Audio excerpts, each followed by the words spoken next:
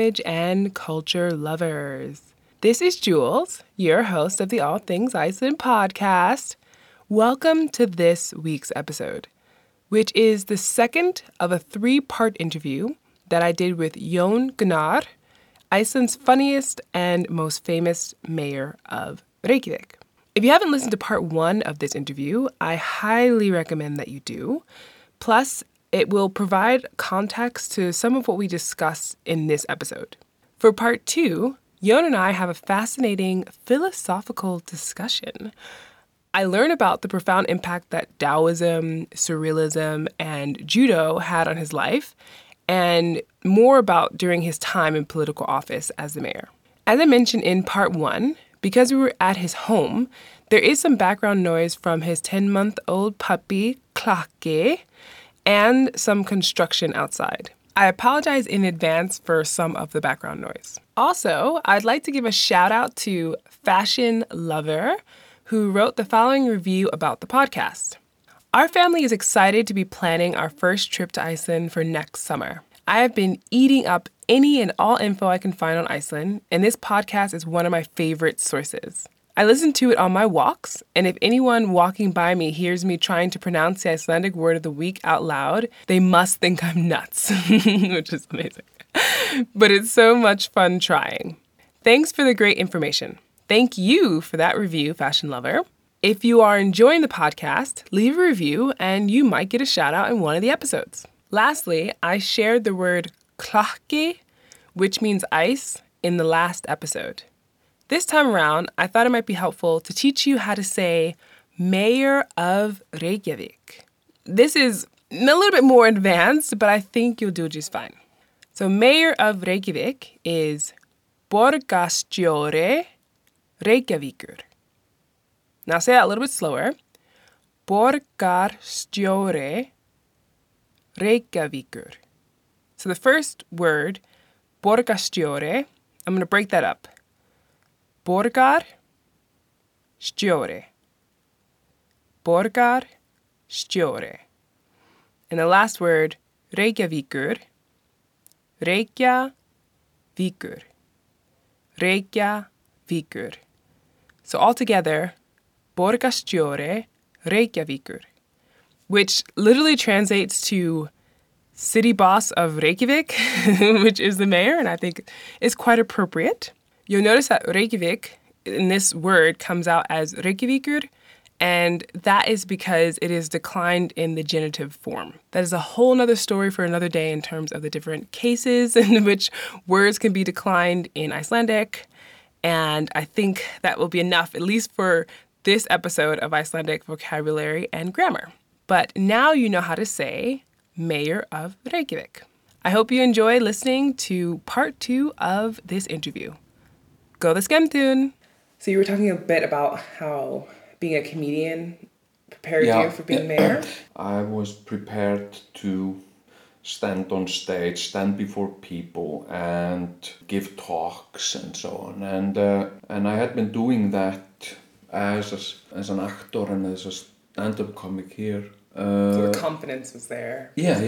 And I feel good, like, on stage. And everyone knew you as well, Yes, right? everybody knew who I was. So I didn't have any trouble with standing in front of crowds of people and saying a few words. And funny things as well, because that's almost it's an expectation of you. Yes, to entertain them. Yeah.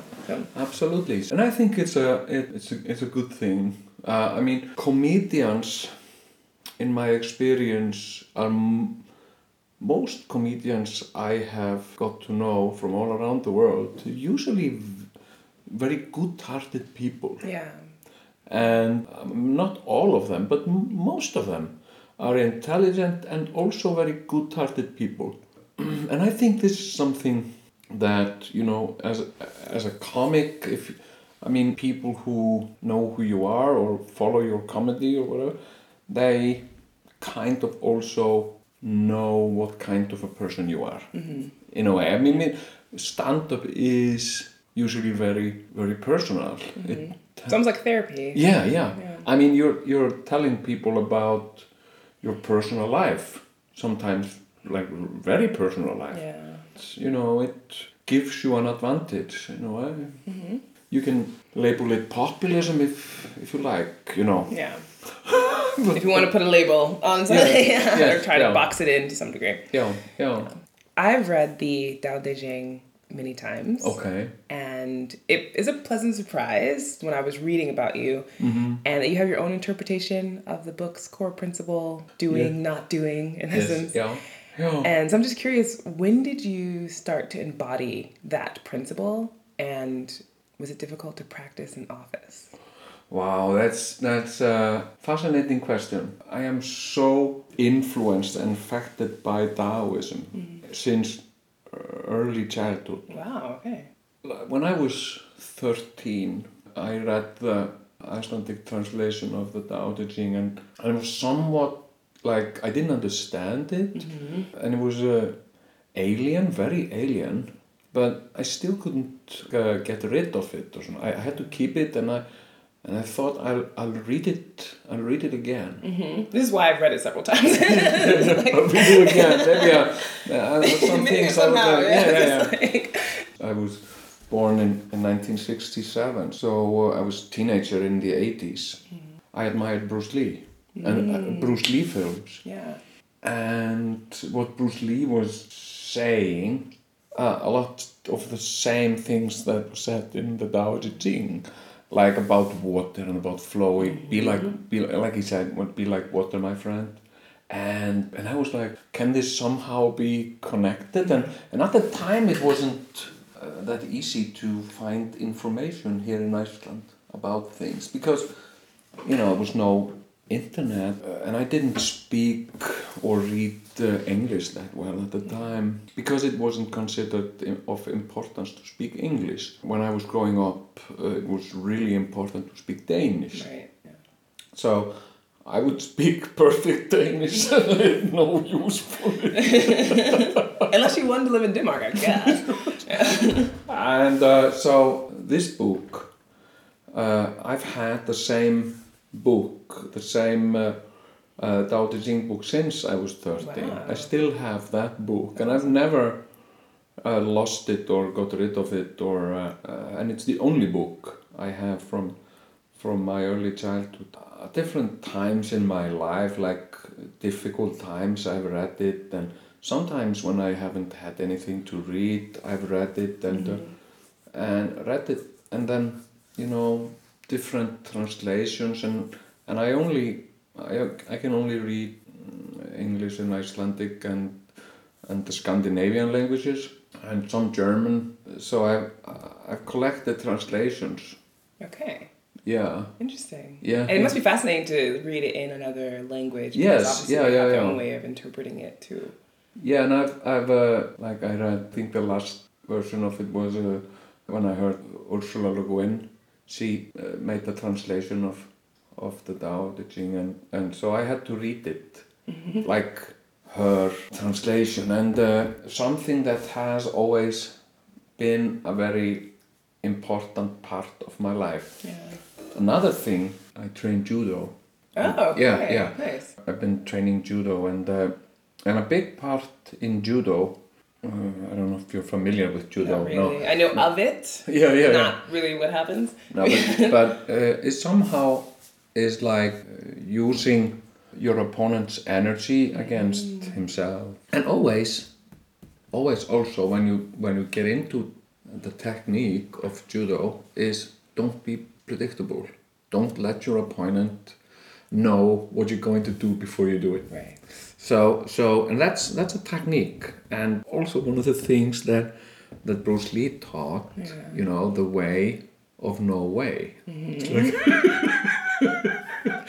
and don't do, feel, and also make your opponents unaware of your strengths. Pretend to be weaker than you are. Pretend to be more absent than you are, and lure your opponents into underestimating you.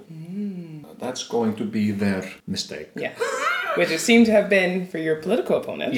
Yes. Somehow for me it was a combination of Taoism and Surrealism. That is fantastic. Yes, It is fantastic because it was just like, I was thinking like, okay, sjálfbært gegnsæi, which I called VUVE, when they were the political opponents, which were like really much stronger than we were. Is this the Independence Party? Or What? Is this the Independence Party or? Yeah, the Independence Party, which is like a very established, organized political party, and we were just this disorganized group of artists, and they were just coming on like really, they were confronting us, and you know, there were people just coming up with things to ask me and how to deal with me and da da da. It was like a group of people, and I was just alone. I didn't have like an office or anything to prepare for them, and they were attacking us from different directions, and we were like really upset, and we really wanted to retaliate, say something back, and I would say no, let's not do that. Let's just let them keep on doing what they're doing, and eventually it will turn against them. People will realize they're not criticizing, they're bullies. They are bullies, and let them get more secure with themselves, and expose how much bullies they are. Suddenly people will look at them and say, wow, they're bullies. Interesting. And they will like, what? But it's not me. It's not me. And so that's what we did. And like when we were giving talks in City Hall, like council meetings, when they would come up and they would just bang, bang, bang, bang, bang, bang, bang, criticize me and, you know, talk down to me and us and da da da. And you have no idea what you're doing and blah, blah, blah. And city is out of control and you're a clown and blah, blah, blah. And I would come up and I would thank them. And yeah, thank you. It was most thoughtful things you've said here and, you know, made me really think and blah, blah, blah. And I would congratulate them and that would, you know, that would infuriate them. They would, you know... Kill them with kindness. Yeah. So next time they come up, they would be even more brutal. And then more brutal until they were just bullies. And everybody could see, you know, you are a bully and you're out of control. Get a grip of yourself. It's like the power struggle, you know, it's like at the ring or something, you know, like obsessed with this thing. And, yeah. So I guess that's how, and also like with Taoism, it's like finding the delicate balance. Like sometimes when you have a big problem that probably nobody can solve, it is really a problem, complicated problem. But just by listening to people and acknowledging the problem, it makes a big difference, even though you don't have the solution. And it's maybe it's very manly to want to have the solution. Like I don't have to listen to you, but I have a solution. Maybe I don't know. And that's something that I try to give people, and that's something I've tried to train myself, you know, to give people attention, because it's really rare that people give attention, and that's something also that I've learned from Taoism. There's so many things. I mean, it's such a big part of me, I would say. Okay. Yeah. So it's like Taoist methods that I used, and I would say the best party was the Taoist surrealist party. Okay. I think it's actually pretty fascinating, though, that we're introduced to it so early in life. Yes. Because it doesn't happen for a lot of Western cultures, meaning like unless you have some type of a resource, like a person or something where it just happens to be in your life. But yeah, like I didn't know about the Tao or really about Taoism until fairly recently, out of curiosity. Yes. And then all of a sudden it's just like, wow, okay, this is so beyond any way I've ever thought about things. But are you familiar with Bruce Lee's story? Yes, I am. And that's the thing. It's like, but I would have never known any other part of meaning, like it being, you know, the art of living or something. Or I don't know anything about it, right? So listening to Bruce Lee, of course, he sounded really profound. He had very simple statements that were really profound. Yes. And so you're connecting with it, but you don't know what to do with it. No. Exactly. You know, you don't have a teacher. You don't have any ability to expand upon it. And I mean, and he was a philosopher. Yeah. And also, Taoism is also somewhat connected with anarchism, political anarchism. Yeah. It's like without control. Exactly. And that's also a big part of Taoism, that, you know, you try to obtain from controlling things. Right, you let them develop naturally. I love the part where it talks about if you're the leader, in essence, right? But that the people don't know they're being led. Yes. And that when, you know, afterwards, they're like, when things are going well or successful, they're like, look at us, we did it all by ourselves. Yeah. Right? They're not, the leader is nowhere around. No, and leader is not concerned with taking credit for something. Exactly. So, exactly. And that's a huge ego part that a lot of people have. Yeah, you want to be that center person that gets the reward of having, you know, led this movement.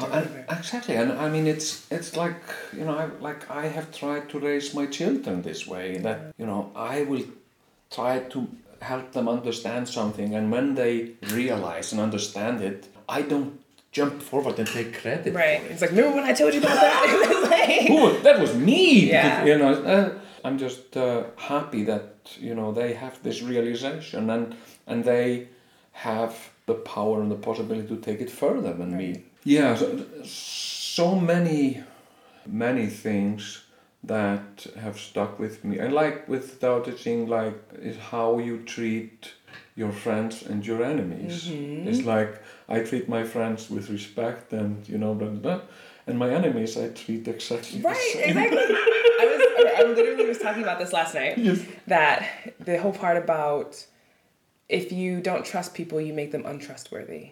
Yes. And I was talking about it with a friend, and a friend was like, but what if the person, it's like, that doesn't matter. It doesn't matter if the person had already shown you previously that they were untrustworthy. You still treat that person as you would a friend or somebody else that you know you can trust. And that's so difficult, right? Yes, because it's like, oh my gosh, there's a good chance this person's going to screw me over. Yeah. But you've, you know, taken away all these material things and other stuff that would link any concern about if the person were to steal your watch. Right? So it's just... it's so difficult in your mind because you restrict yourself to thinking that good, bad, and that's how you live your life, and you only, you know, steer towards the good. Yeah. But, you know, a good man is a bad man's teacher. You're like, all these things are just I try to keep in mind, but as a human being, I'm just like, wow, I'm really flawed. You know? I would say, you know, I cannot, like, you know, I cannot point out so many specific things, because it's unfair to everything else, because it's like I am so influenced by Lao Tse and this philosophy or whatever it is. I don't know what it is. Yeah, I think that's the other part, is that they don't want to, at least it's taught to not try and label it as something, right? No, it just is, right? Like, and somebody try to explain it. It's like, you can't explain it, because if you try to understand it, then you don't get it. It's just like, oh my God. But that's also what I love about it. It's fascinating. Right. Yeah. It's really fascinating. And another Chinese philosopher I've discovered in later years is Guanzi. No. You know him? Oh, he's a... I'll check him out. Yeah. Guanzi. Nobody knows, like with Lao Tse, who he was or... The origins and all that. No, it's just, you know, tales or myths or stories. Guanzi is much more humorous. You probably have heard, many have heard the story. It's just like short stories about Guanzi. And when Guanzi dreamt he was a butterfly, have you heard about the butterfly dream? No, Guanzi was traveling, and he was resting in the forest, and he was sleeping, and he dreamt he was a butterfly flying around, and he saw Guanzi lying there sleeping, And he thought to himself, oh, that's Guangzhe. He is probably dreaming. And then he realized that maybe he wasn't Guangzhe, maybe he was a butterfly. Yeah, interesting. So it's like his stories were, and there was another story about like him and other guy walking, they were crossing a river, walking over a bridge, and they looked down and there were fish. And the guy said, look at the fish and how happy they are. And Guangxi said, how, you're not a fish, how can you know that they're happy? Right. And then the guy said, well, you are not me. Oh. How can you know? I don't know the fish are happy. Burn. Yeah. So some of it sounds like jokes, but it's actually very thoughtful. And I try to use non-violent methods in communicating with politicians. It sounded like it was difficult at times. It was. I mean, it could be really difficult. But some of them were, they were quite brutal and rude. Yeah. I mean, it was just downright rude. Yeah. And actually, with Dora Björt, when I had an interview with her, we talked about the discussion culture in Iceland as well, and how there is this kind of like domineering, masculine aggressiveness in politics that has been keeping a lot of people out of politics because they're not able to get their voice heard or not get their opinion out. Because immediately someone's like jumping in and just chatting and or whatever, or saying what they think is right, and without any concern for other people's opinions. No, I mean that's one of the things with Icelandic culture. It doesn't have that much tradition for dialogue. We've never had to have that much dialogue, but monologue has been practiced here for thousands of years, to have your own monologue. So it's a culture of storytelling. It's like to have something to say, but not necessarily to keep a conversation, because there weren't that many people to communicate, I guess. Yeah, and also storytellers were revered, right? So they were also keeping people entertained and doing all these things. So you're having this like one person, almost authoritarian in essence, just spurting out what they think is good and information. Yeah, and information. Information in stories, and that's how information was kept.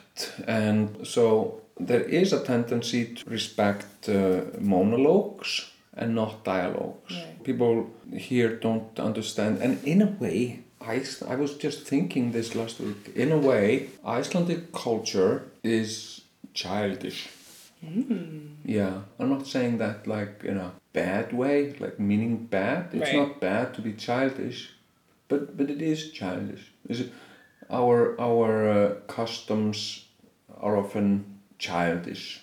Our nationalism national identity, nationalism, and pride and all that. Yeah, can be very childish. Can be very colorful. On the surface, the best party came across as a big joke, which we talked about already. Yes. But I've heard that your intention was to make democracy more fun and to get people more involved in an enjoyable way. So you talked a little bit about you doing drag and things like that, but were there any other fun things you did or you encouraged people to do to be more engaged? Well, it was trying to inspire people to take responsibility, because it's such an important ingredient in everything, I would say, and so easily overlooked. We have songs about freedom and love and stuff like that, but there is no love and there is no freedom without responsibility. But there are no songs about responsibility. It's like we want more responsibility, or we want to be responsible. There are no, at least not popular songs about responsibility. I want to be a role model for responsibility, how responsibility works, and also help people lighten up, because we are here and we are in this reality and we have a limited amount of time, and we should try and make it of a good use. And conflict and anger and resentment and hatred and so on are usually not good use of your time. It's poison. And life is far from being easy. I mean, it is just like very existence of a person, you know, even like a being is mind-blowing. It's mind-blowing. How can this be? How can I, conscious being, exist? Yeah. You know, and where does it come from? What was I doing in the Middle Ages? Right. Why was it? You know, so, and I think just like it should be our duty, and it has been. We've been on the path to eliminate conflict and minimize pain. There is less pain now than there was in the 17th century. Yeah. It is, but we need to do better. And I believe it starts with you, here, now. Right. And that was something I wanted to create more awareness about, things that are happening in countries all around us, like with Islamophobia, for instance. Yeah. And refugees from Syria. I used to live in Sweden in the 90s, and I experienced their extreme right-wing groups of people, and I've never experienced that here. Yeah, okay. But I was kind of afraid that it would happen here. Yeah, it would Or grow. it could. Yeah. I wanted to try and create some awareness that it wouldn't happen here. And it hasn't really. I mean, right-wing populist political groups are usually just ridiculed. Yeah, okay. Yeah. That's good to know. I hope you enjoyed listening to part 2 of this interview. Part 3 will be released next week. So make sure you're subscribed so you don't miss it. Þakka þér kærlegar fyrir að hlusta og sjáumst fljótlega.